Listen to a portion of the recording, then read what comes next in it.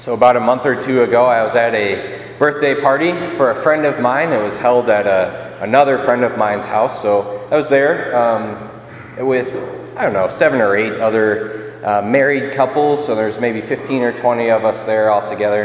And so we're just having a good time, good party, good food, drinks, music, laughter, fun, all the good stuff at a party, right? And then, at one point, the hostess comes in and says, "Okay, everybody come into the living room. We're going to play charades." All right? And so, at once, I was both a little bit excited, but also really not excited for this, because I like the part of charades where you get to guess what other people are doing, but when it comes to trying to act out the words myself, not as much. So the way we did it is that everyone who was there wrote down a few words or phrases on little pieces of paper. We threw them into a bowl, and then one person would get up for 1 minute, try and act out the words that they pulled out of the bowl. So if they pulled out a word and the people guessed it, then they moved on to the next word, and you just tried to get as many words as you could in a minute. So we're having a good time. People are going. We're laughing. We're playing the game. It's great. And as we're doing this, we're getting towards the end, and I started to try and think to myself, hey, maybe I'm going to get out of this. Maybe I'm going to slip by unnoticed, which is a silly thought when you're a priest in a living room full of married couples. You kind of stick out, right? So we get to the end, and the hostess says, "Okay, Father Ganella, it's your turn." And so I said, okay. And I was walking up there, and as I was walking up, I was just praying to myself, like, please, Lord, let me get one. Please don't let me look like a total fool as I'm doing this. So I went up there and I started my turn, and I pulled one out, and I looked at it, and I knew right away that I wasn't going to get it. I was just going to spend that whole minute floundering trying to act out this phrase. The phrase was starving artist, all right? So if you have suggestions about how you would have done that after Mass, please let me know.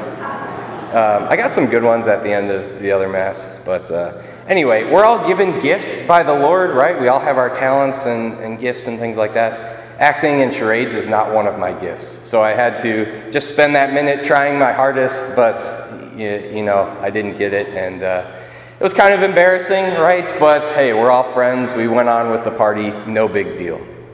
But I think we can all relate with that moment of being in a situation where you're expected to do something that you just can't do. Or you're expected to give people something that you just simply don't have. They wanted me to act out this word. I couldn't do it. It's not one of my gifts, right? And that's a tough feeling to have. It's an uncomfortable feeling to have. And we've all experienced it at some point or another in our lives. But the reason I bring this up is to illustrate the point that we can't give people something that we don't have. You can't give somebody else something that you don't have first yourself. And this is important for us to understand as we look at our gospel today, talking about John the Baptist and how he was sent before the Lord Jesus Christ to go out and prepare the way, to preach this message of repentance, to baptize people, to get them ready to receive the gospel message in their hearts. And it says that he was out in the desert.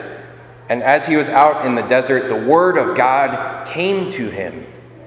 He experienced God in the desert in some way. We don't know quite what that was. It just says the word of God came to him.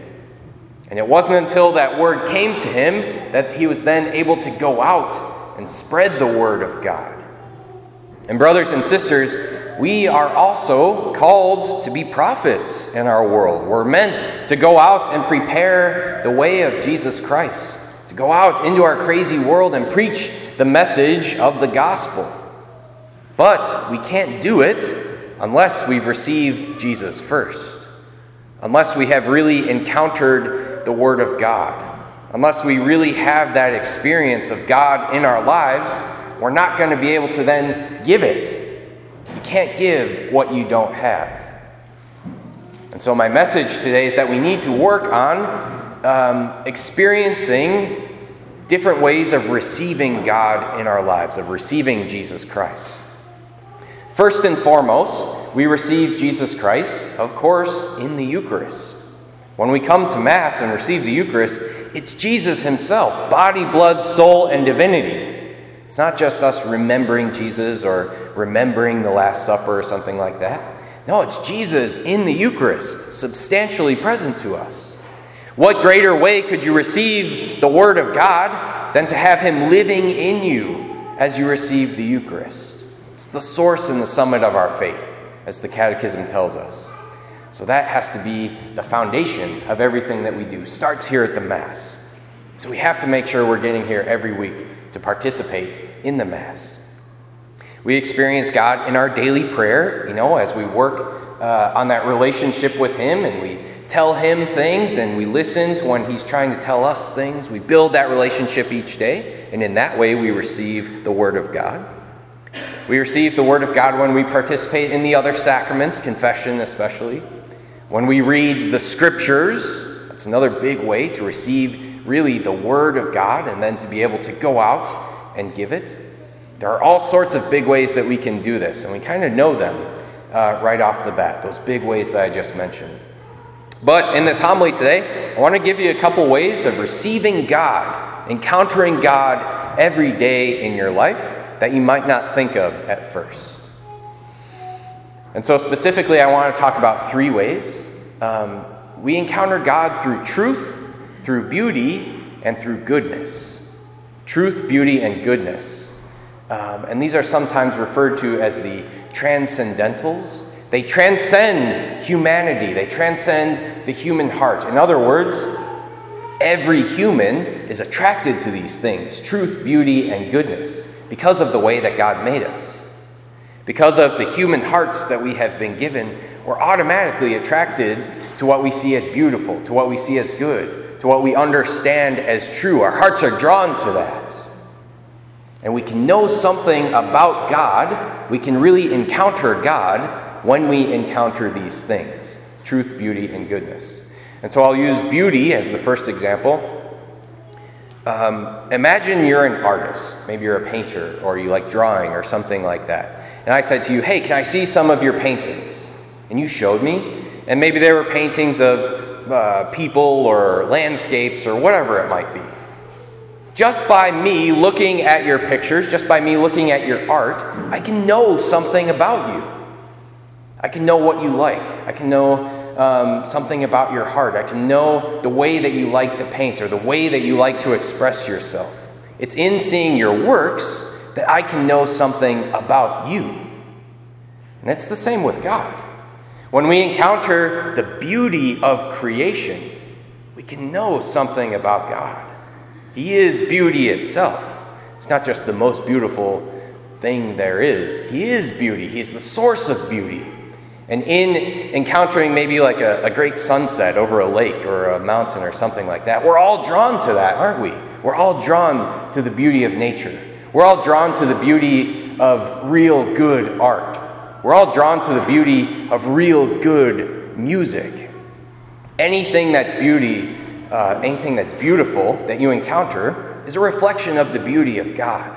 And in encountering that, you encounter God in a real way. So try and increase those beautiful moments in your life. Another one is truth. Anytime we're learning something that's true, we're learning, again, about God. We're encountering God. So anything that's true, whether it's in the sciences or whether it's in our faith or about ourselves or about God or about the people around, anything that's true that we learn brings us closer to God. Why? Because God is the author of all truth. He's the author of creation. Sometimes we get into this place where we think like maybe science and faith don't mix. It's not true. God is the creator of all that exists. Any scientific advances that we learn that are true helps us to know about God, our creator, because he's the author of all that exists. So keep learning about science. Keep learning about yourself. Keep learning about your faith and about God and what we believe about him. And it's in learning those things that, again, we encounter him in a real way. And the last one is goodness. This one's a little bit harder to explain, I think, but we kind of all know it innately, don't we? We know when we encounter something good, when we encounter a good person, or a good action that we see somebody else doing. Or put another way, there's a lot of ways that we can encounter badness, isn't there? We encounter badness, unfortunately, a lot in our world. In our entertainment, maybe, in the music or the movies or the shows or the social media that we participate in. Maybe it's in the games that we participate in. Maybe it's in the relationships that we have or the people that we're around. There's lots of ways that we can surround ourselves with badness, unfortunately.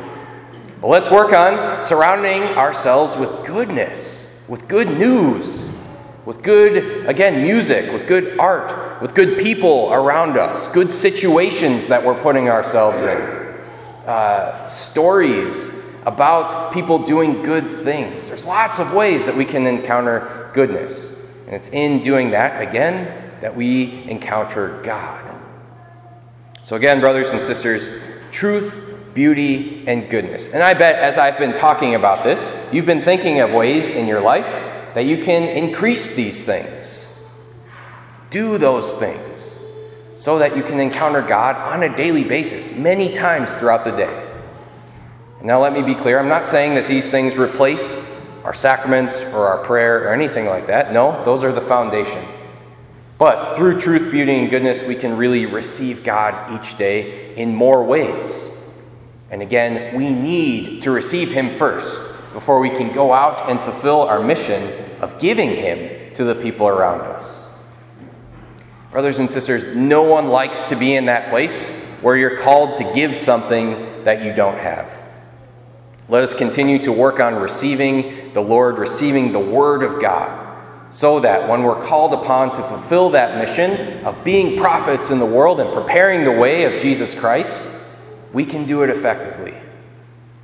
Let's strive each day to be those good disciples that He calls us to be, so that we can enjoy the glory that He shares with us, especially during this Christmas season, this upcoming Christmas season, when He is born among us and when His glory redounds in all the world.